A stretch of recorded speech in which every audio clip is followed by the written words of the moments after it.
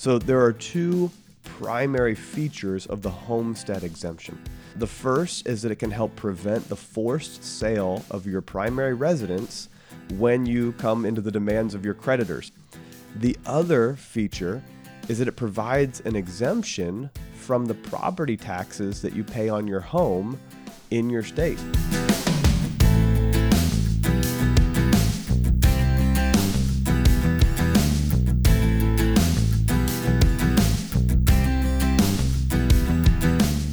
Welcome to Getting Money Right, a show dedicated to helping you achieve financial freedom through education and inspiration so you can be free to pursue your true life's purpose. We are your hosts, Leo Sabo and David Thompson, and on this episode, we have another listener's question. So let's listen to his question now. Hey, David and Leo. This is Jordan from Fort Worth. As a new homeowner, could you explain the homestead exemption, property taxes, and provide any other tips regarding home ownership? Thanks. Well, Jordan, thank you so much for your call and for giving us this question.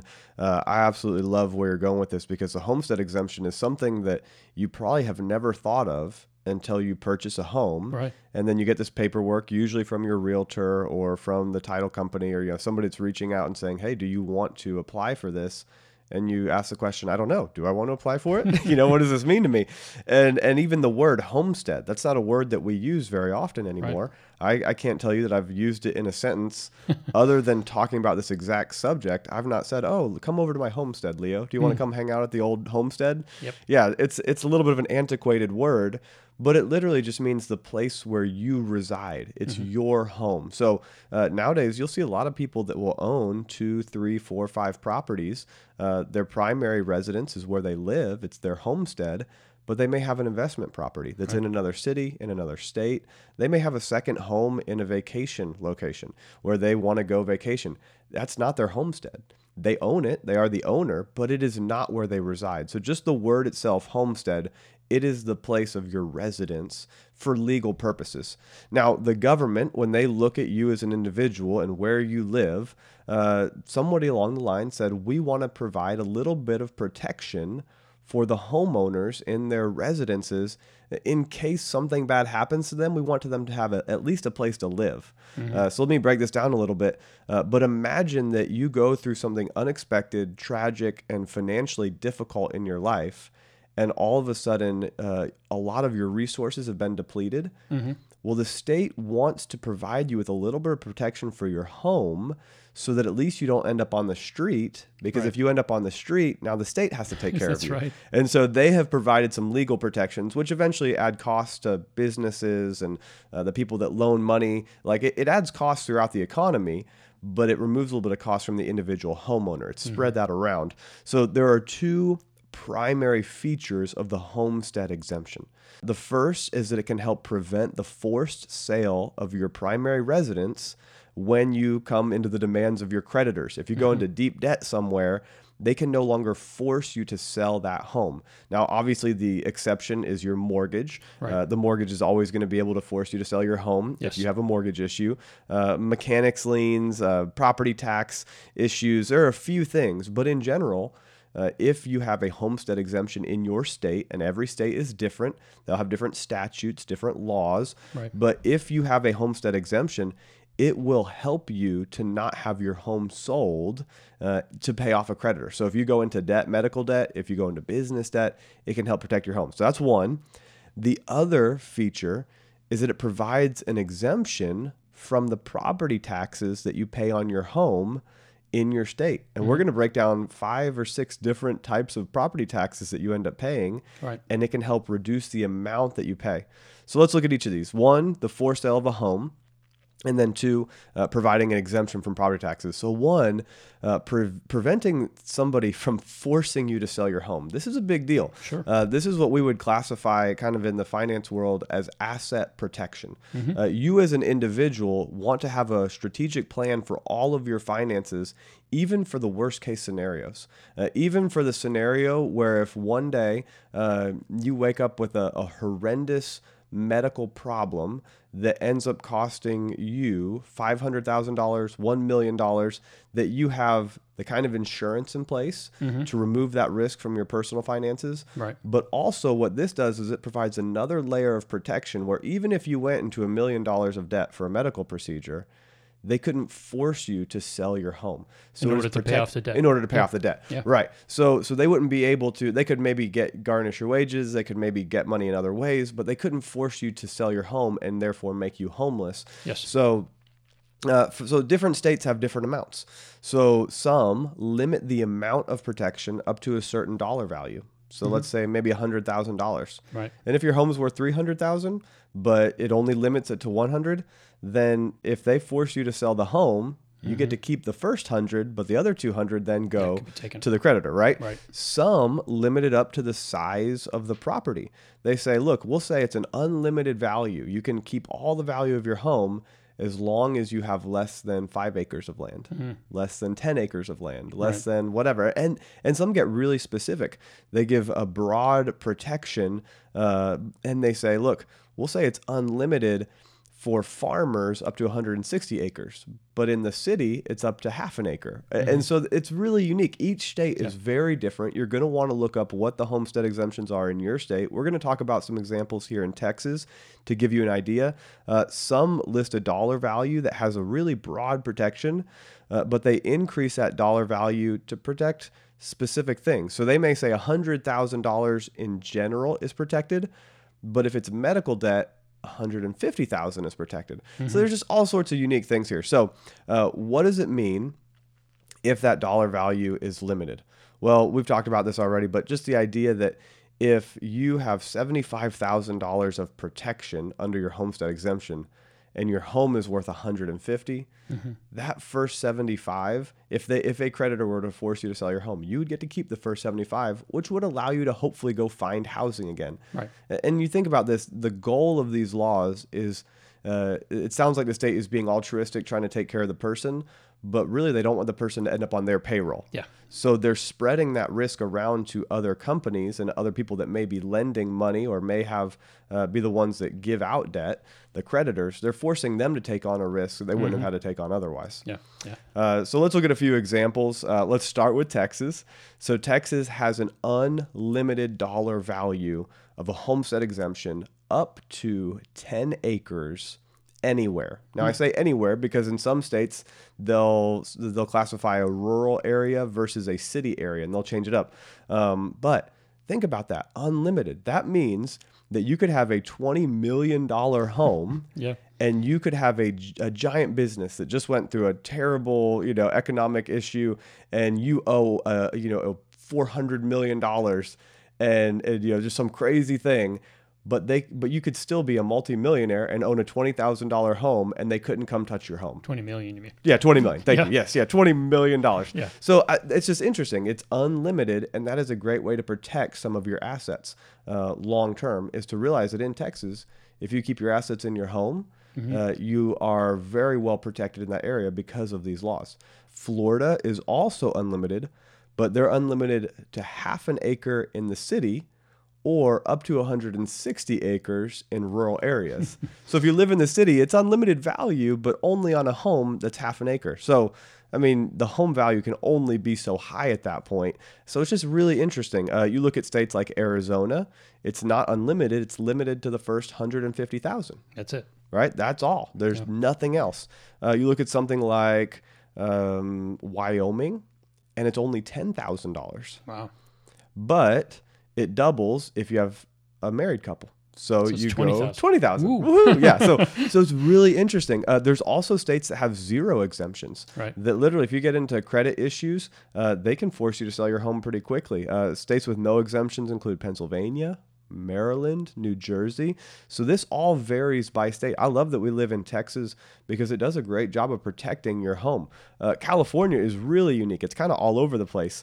It's a limit of $50,000 for a single person, but then it goes up to $75,000 for a couple, and then it goes up to $125,000 if you're 65 and older, and then if you're mentally disabled, it goes up to $150,000. It's kind of all over the place, but their goal is to protect the people that the most vulnerable. Exactly. The older you That's get, really the heart behind it. that's the heart behind it. They're trying to protect those people because, like you said, eventually they'll end up being taken care of by the state, and that's something they don't want. So most of these laws that we see and these what look like benefits are really a way for the government and the state and the county to protect themselves from becoming liable for a group of people that might fall victims to different things that could happen, right? I mean, economic problems happen. If you lose your home, you lose the ability to take care of yourself. You lose the ability to keep a job, transportation. So many things will be affected by that. So it seems like a good thing, and I'm glad it's there. I do love the fact that in Texas it's unlimited, though. Yeah, absolutely. It's very nice. Yeah, it's strategic where if you are at a place in life where you think you may be vulnerable to some financial issues, it might make sense to look at moving your primary residence to a state like Texas or Florida or one of these states that have a really high protection in this area, just because if the value or the assets are inside of the home, they're protected. Another great place inside of Texas is that if your assets are in retirement accounts that are designated as retirement accounts, a Roth IRA, an individual retirement account arrangement, an IRA, a 401k, those assets also have strong protections inside of Texas. And so it's just good to know that you could have assets that are well protected in case of some kind of crazy emergency that you didn't expect. Yeah, that's very good. So that's the number one feature of homestead exemptions. The other one is the property tax exemption. So when you go pay your property tax, especially here in Texas where we are, you see that there are several entities you pay taxes to. It's not just one bill. It's actually 5 different places that tax is broken into. Yeah. That's sent to, I should say. So I'm going to use a local example here. So this is a $250,000 home. The tax bill is $5,100 per year. Okay. But that breaks Which down is this about 2%. Yes. So every year you're paying 2% of your total value Exactly. to the state. But then how does that break down? Yeah, so it breaks down with where the city of Keller gets a percentage, and all of these are based on a rate. So whatever the value of your property is, they're going to multiply that times the rate, and it's so many cents per $100 worth of valuation. So the city of Keller turns out to be $800 out of that $5,100. Tarrant County, the county tax is $500. Tarrant County College, right? It's $300. Tarrant County Hospital is $500. And then the biggest piece of the pie is a Keller Independent School District. So most of our taxes really go to the school. It's $3,000, which is more than 50%. It's about 60% of the total. $3,000 to the school district, and then the other $2,100 divided between the other 4. What's important to understand is that the property tax exemption does not apply to the whole amount. It only applies to a portion of your tax. And that specifically goes to the school district. Yeah, and this is interesting because this is definitely going to vary by state.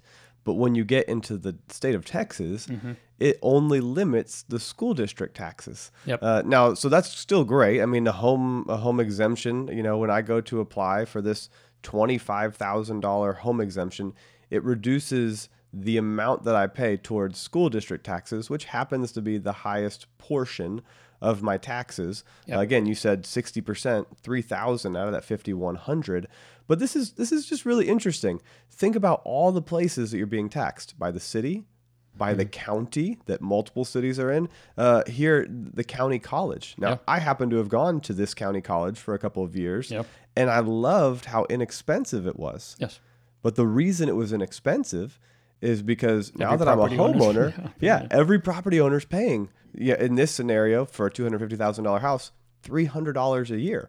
Well, you get 1,000, 10,000 property owners, and Tarrant County College is doing all right. They're not hurting. Or should be anyway. Well, they should be. It all depends on good management. But the county hospital, there are people that don't have insurance, right, and that they don't have anywhere to go except for the county hospital, who has to take care of them.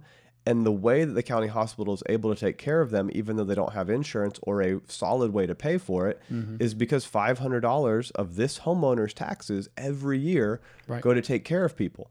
And then you have the independent school district at $3,000. Now, we're going to get into how at some point, maybe when you reach age 65, you can freeze the school district taxes, because the state begins to say, okay, you no longer are going to have kids in school, and we want to limit your tax exposure as you get older, just so that you don't run out of money in retirement. And so they'll actually freeze the amount that you pay towards the school district. They'll freeze it in when you reach age 65. So there's some cool things coming in this episode that you really want to be aware of that will help you reduce your taxes. So the homestead exemption will lower the taxable value of your home. So in this scenario, you have a $250,000 house. If the exemption is $25,000, then you only pay taxes on $225,000 of the home's value. Now here we talked about how the tax bill ended up being $5,000. Well, if you were to lower it by that $25,000 from the total value, it ends up lowering your bill by about $500. It's pretty significant. I mean, that's nothing to sneeze at. I will take $500. Sure. Leo. Anytime that you want to, meet up and hand me a $500 bill, I know those don't exist, but hey, I would take one. Right? Okay. So again, here in Texas, it's only on school district taxes, but your state may be different. So just look into it. See what your state provides. Your state might not have all 5 of those things. I mean, we live in Tarrant County, and we have Tarrant County colleges. Not every county has a college. Maybe not every county has a county hospital. And so you might not have that tax burden where you live. You just need to be aware. Take a moment and look into it in your state and in your city. Right.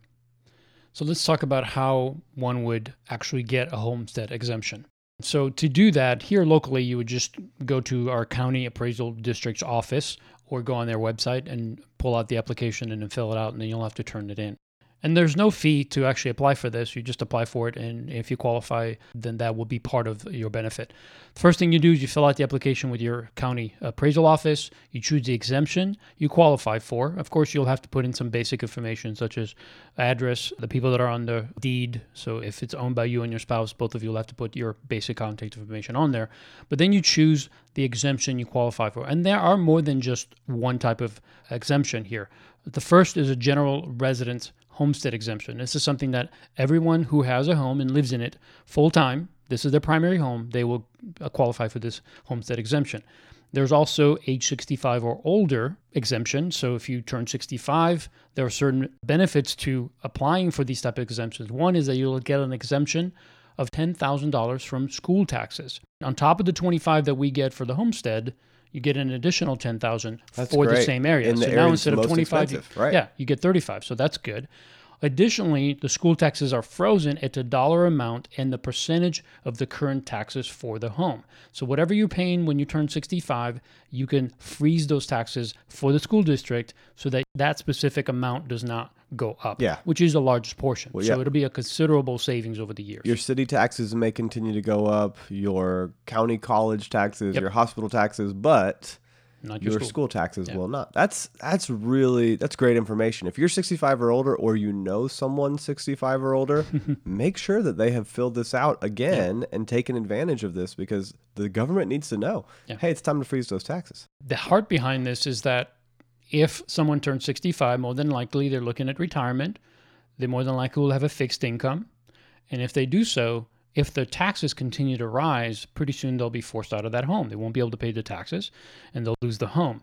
So this is where the state says, hey, let's protect those people from losing their homes by freezing those. And of course, everybody else will make up the difference.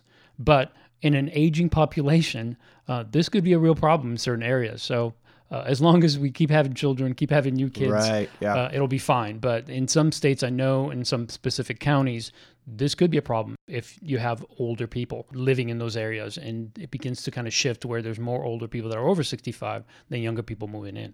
Yeah, well, and this is interesting just in the demographics across the United States, is we are getting to the point where we are going to have a larger and larger older population, and there's less children. People are having less children, so we're going to have a smaller, younger population that is paying taxes to support the people that are in retirement. Now, the people in retirement have paid taxes their entire life.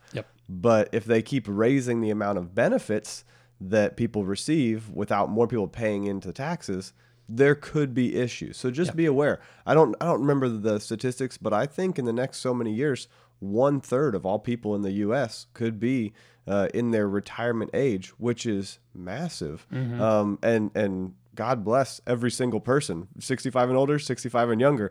But it's interesting to know these demographic changes because we need to be aware of that for tax purposes and for benefits purposes. I think it's going to have some significant implications. Of course, that's for another topic. We did touch on some of this in our when we talked about Social Security and how this one factor can impact so many different things. A few more things that you can apply for as far as exemptions is if you're a disabled person or disabled veteran, also a surviving spouse of a disabled veteran or surviving spouse of a member of the armed forces that was killed in action. And last, a surviving spouse of a first responder who was killed while on duty. Now, in some states, homestead protection is automatic. In many states, however, homeowners receive the protections of the law only if they file a claim for homestead exemption with the state. So just make sure that you know which one you have to do. If it's automatic, you already have it on your property tax statement. You'll know if you have it or don't just by checking that. And if you don't, then you'll have to apply. Yeah, I remember when Ashley and I bought our home, and we purchased in November. And you usually apply for the homestead exemption on January 1st, and it has to be in by April 30th. Right. And so our realtor said, hey, take this form, put it on your fridge. Don't forget, make a reminder. As soon as January 1st rolls around, fill it out and send it in. And some states allow you to do it electronically. Sometimes you still have to fill it out by hand and mail it in. But either way, between January 1st and April 30th, get it filled out, get it sent in, and you only have to do it once for your residents. Some states actually have you do it every year. Very interesting. Every state is a little bit different, but here in Texas, you fill it out once and you send it in, and they give you that homestead exemption, and you'll see it marked on your taxes so you know it's in force. Yeah. It's interesting that if you do have a home, one of the things that you become very aware of very early on of owning a home is that property value and taxes continue to increase. And especially over the last few years, we've seen such an increase in the value of homes that tax rate has gone higher. And of course, the value of the homes has gone higher. So the appraisal home value of a homeowner who qualifies his or her homestead for exemptions in the preceding and the current year may not increase more than 10%. This is a benefit that we get to enjoy here in Texas because my property value has gone up significantly since I bought it. I've been in this house for 10 years. It's gone up about 80% in value.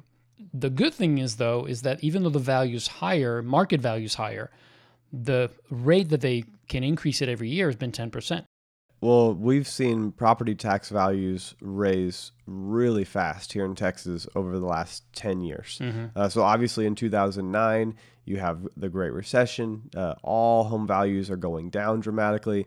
But then slowly but surely over time for the next 10 years, they start to tick up. And then 2012, 2013, 2014, in 2015, it spikes. We saw home values go up 30%. Tons of people were moving into the area.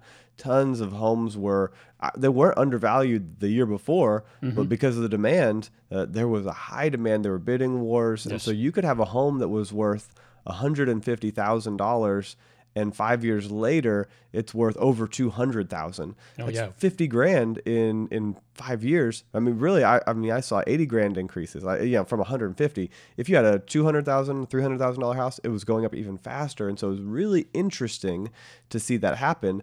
But the homestead exemption said even though your value may go up 20% one year, they can only raise your taxes by 10%. That's really cool. It's very interesting to see what the appraised value is versus the market value, and be aware of that as you're going through this process. I think that's good. I think taxes in general shouldn't be able to just be massively laid on every single year. So I think that 10% maximum limit is good. In fact, when I think about taxes as a whole, the fact that we don't often feel the taxes that we're paying. And so when I think about this, a lot of times when you get a mortgage or you buy a home, you end up paying your taxes through escrow. And so you just pay a once a month payment, and that payment goes towards, your principal, the amount you're paying towards the home, the interest you're paying towards the loan, and your taxes and your insurance. But you have one large payment that you just send every month to the bank. But you don't actually think about how much is going towards taxes. In this scenario earlier, a $250,000 home is paying $5,000 in taxes a year. Now, with your employer, they usually take your taxes out before you even get your paycheck, so you don't feel it as much. Now, most federal income taxes for most people is somewhere between 12 to 25%. but you don't feel that money going out of your paycheck. Right. The same with Social Security and Medicare. That's around 15% of your income. Well, it's 15.3. It is. It's flat. 15.3. Sometimes your employer pays a little bit, but if they're paying it, that means they're also paying you less, so they can pay that tax. Still costing it's still costing you. We pay a sales tax here in Texas. It's 8.25% of everything that you buy. Some groceries are excluded, but a gasoline tax, which ranges by state from 10 to 20%. So when you add up this $5,000 property tax, you look at maybe $100,000 income, which is a great income. Let's say you make $100,000 a year. You take this $5,000 in property tax, you take maybe $10,000, $15,000 in federal income, $15,000 in Social Security and Medicare, for maybe $3,000, $4,000, $5,000 in sales tax, $1,000 to $2,000 in gasoline tax, and that would also apply when you go to the airport and when you rent a car. There's all these little taxes. You could easily end up paying $40,000 in taxes across a year, but you don't even notice it, right? Because you don't have to physically write a check. You don't have to show up and hand the government in this case, a suitcase full of cash. $40,000. That's a luxury vehicle every year that you're buying the government. Yeah. I mean, if you think about it, now this is a $100,000 income scenario if we're talking about this person, but I mean, that is a lot. Imagine that you had to show up and hand $40,000 of cash to the government. And if you had to do that on November 1st every year, which is the day before Election Day, typically it's November 2nd, and it's always between November 2nd and November 8th. Imagine if November 1st was tax day and you had to do it in cash for all of your taxes. We'd have more people voting. We'd have way more people voting, and we'd be way more serious about our taxes. People would be looking to see that the government is actually using the money well. It would change some things. 40%. That is incredible to me, but you don't feel it because you look, oh, my federal income tax was only 15% this year. Yeah. My Social Security, I didn't even notice it because it was taken out before I got paid. It was just all these little things. Yeah. They add up. Okay. That was a side ramp. Yep. But I just think it's interesting when you look at these issues. Yeah. I think it's a good segue though into the fact that we all have to pay taxes. And property taxes can be pretty significant depending on which state you live in. In some states, it's a lot lower than it is here in Texas. In some states, it's higher than it is in Texas. So wherever you're from, the question then comes as you think about this homestead exemption and property taxes. Should you contest your property taxes when they get appraised at least once every year? But sometimes it's somewhere between 1 and 3 years. But here in Texas, I know every year they appraise our value of our homes. And then we get a statement that says, hey, here's what it was. Here's what it's going to be. This is how much it's increased. And then you have an option. You have about 30 to 60 days to either contest it, appeal it, or find a way to say, hey, I agree with it or I don't agree with it. And should you do that? Yeah. Of course you should. Every year. Nobody likes paying more taxes than they should. So we want to talk just briefly about how would you go about that? What are some of your options and why should you? Well, first of all, the reason you should do it is to realize that in most counties, the appraisal district uses a criteria for assessing the value of your property. And most of that is done through what they call a mass appraisal. The appraisal district classifies properties according to a variety of factors such as size, the use of your home, and the construction type. They also use data from recent property sales. The appraisal district appraises the value of a typical property for each class of homes. And they also take into account differences such as age or location. But when they do it, they're really looking at a mass group of homes, and they're plugging these numbers in and trying to pull these what we call comps, comparable properties to compare to one another. And when they do that, they come up with a certain value. Now, chances are your house, even if there's another house in the neighborhood that's just like yours, it's not identical to yours. It might have some slight differences. Maybe you have a 3-car garage and maybe they have a 2-car garage or vice versa. Or maybe you've had some improvements on your home over the last few years. So the value of your home will be or should be appraised differently. Sometimes the value of some homes will go up while others don't. From a physical standpoint, they didn't do any improvements, they didn't do anything extra. But because those other houses have gone up in value and now have sold, the appraisal district would look at that and say, okay, the value of these homes now is higher per square foot on all of that. So it's always a good idea to contest your property taxes because you want to make sure that your house is really looked at individually, that it's not being lumped into other houses that may or may not fully describe and accurately value your home. Right. Yeah, this is interesting because the government is the one that is going to appraise the value of your home and determine how much taxes to charge you. Yeah, it's a little conflict of interest there. Yeah, because they're the ones receiving the money. So should you contest it? You should take a look at it and make sure that it makes sense. But I'm going to say 95% of the time, maybe 99% of the time, it's going to make sense because the government has a conflict of interest, a vested interest in causing you to pay more taxes. Of course. And so when they do their evaluation, it's hard to say that it's unbiased. And when you go out and do the evaluation, you can talk to a realtor, get your own comparative analysis of your home. You also know what's really going on with your home because when they look at it, they don't come to your home. They don't knock on your door. They don't spend time actually looking at your house. What if your fence is knocked down? You've got a hole in your roof. There's a massive factory on the other side of your home that causes your home value to go down in some way, or there's an easement that cuts, through your property in some way. Flood zones, all kinds of things. There's all sorts of things that they may not take into account. And so if you go make a case and say, look, you think my home is valued at, and go back to the old case we just used, you think it's valued at $250,000 because of the size of it, but really it needs about $50,000 of updates and repairs, so it's only worth $200,000. And the government is going to try to make you pay taxes on $250,000. Right. But if you can make a good case, take some pictures, bring some comparable homes that have the same types of issues through a realtor, now you can contest it and you can lower your tax bill. And I absolutely recommend it. Yeah, absolutely. The least that you should do is look at the values of the homes in your neighborhood. Look at homes that are within a vicinity of your neighborhood and see what the value of theirs is.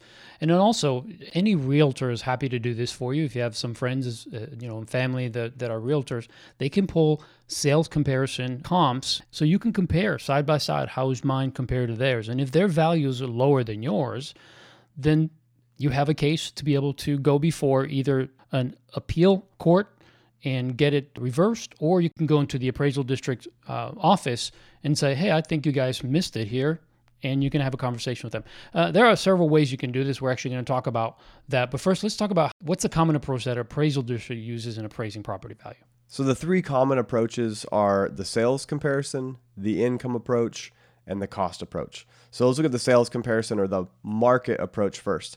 And it values it based on the sale of similar properties. It compares the property being appraised to other properties in the area that have recently been sold.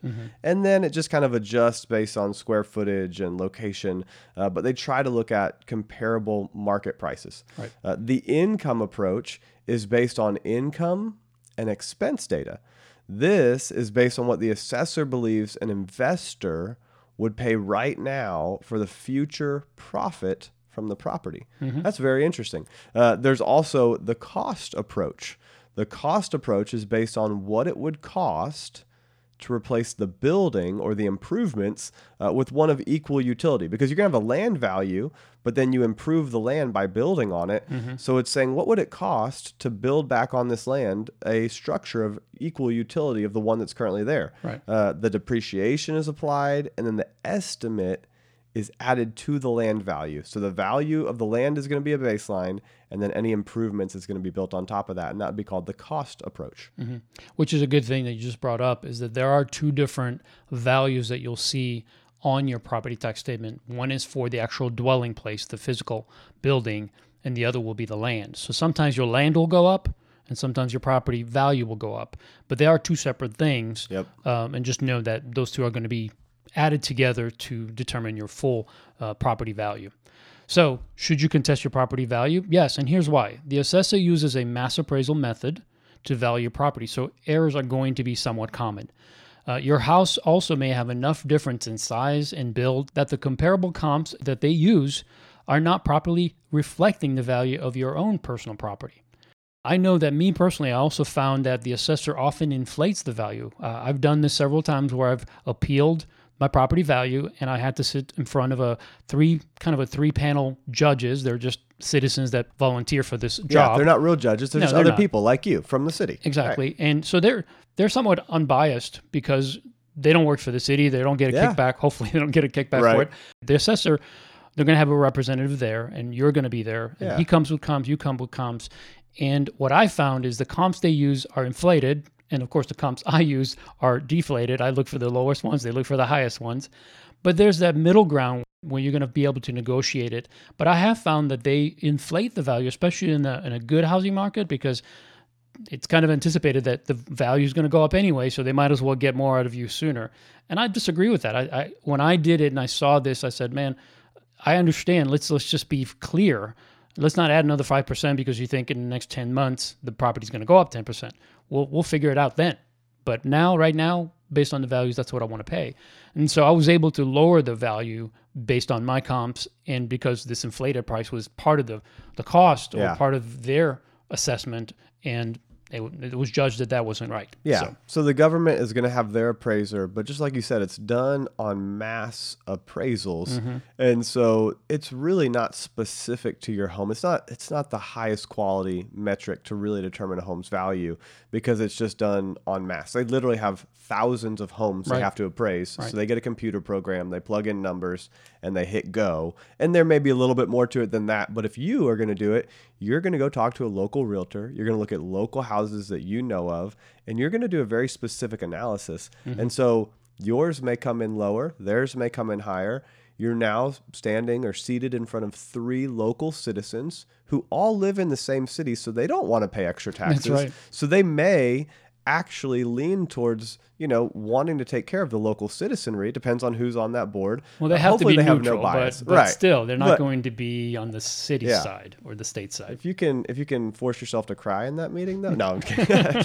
but I mean, honestly, they'll come in high, you'll come in a little low, and you'll find something that's fair and is appropriate. Because, hey, I'm not advocating that we don't pay taxes. That would be tax evasion. Right. But I do want to avoid paying unnecessary taxes. Right. That's and you tax want the avoidance, proper value and it's for very your home. legal. Right. You want the proper value, and you want to pay the appropriate amount of taxes. Nothing more, nothing less. Sometimes I want to pay less anyway, but you got to pay what's right. Right.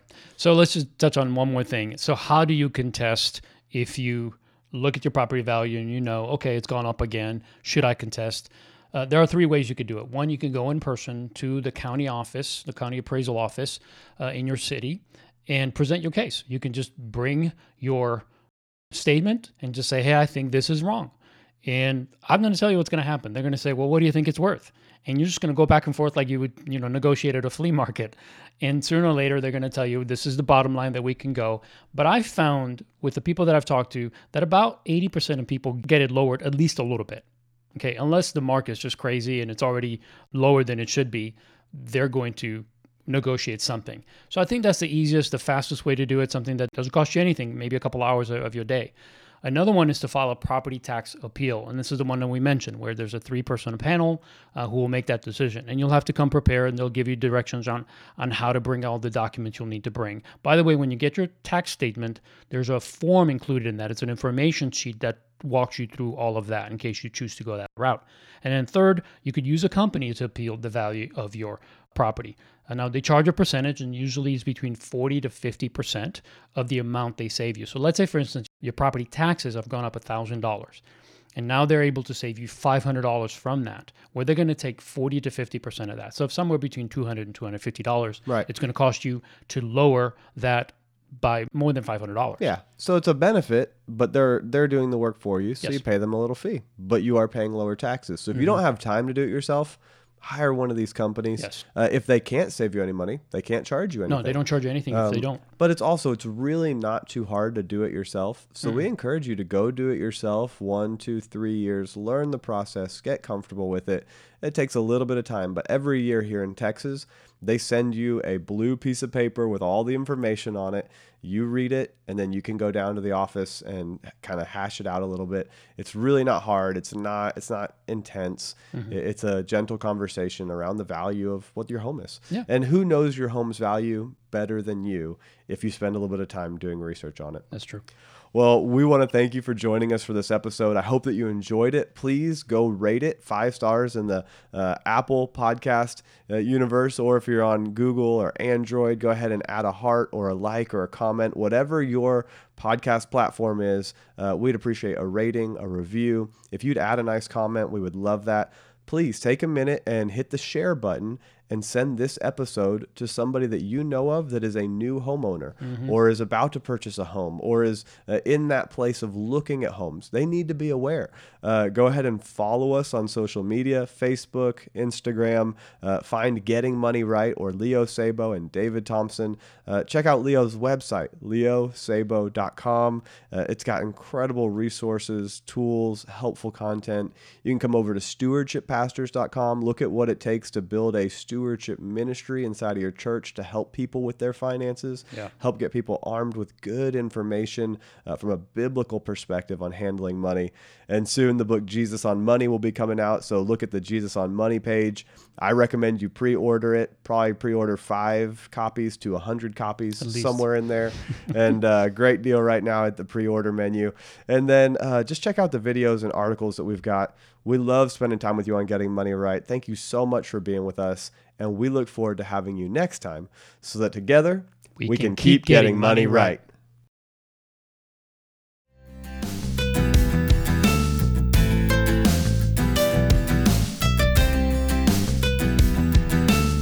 So it's always a good idea to contest your property taxes because you want to make sure that your house is really looked at individually, that it's not being lumped into other houses that may or may not fully describe and accurately value your home.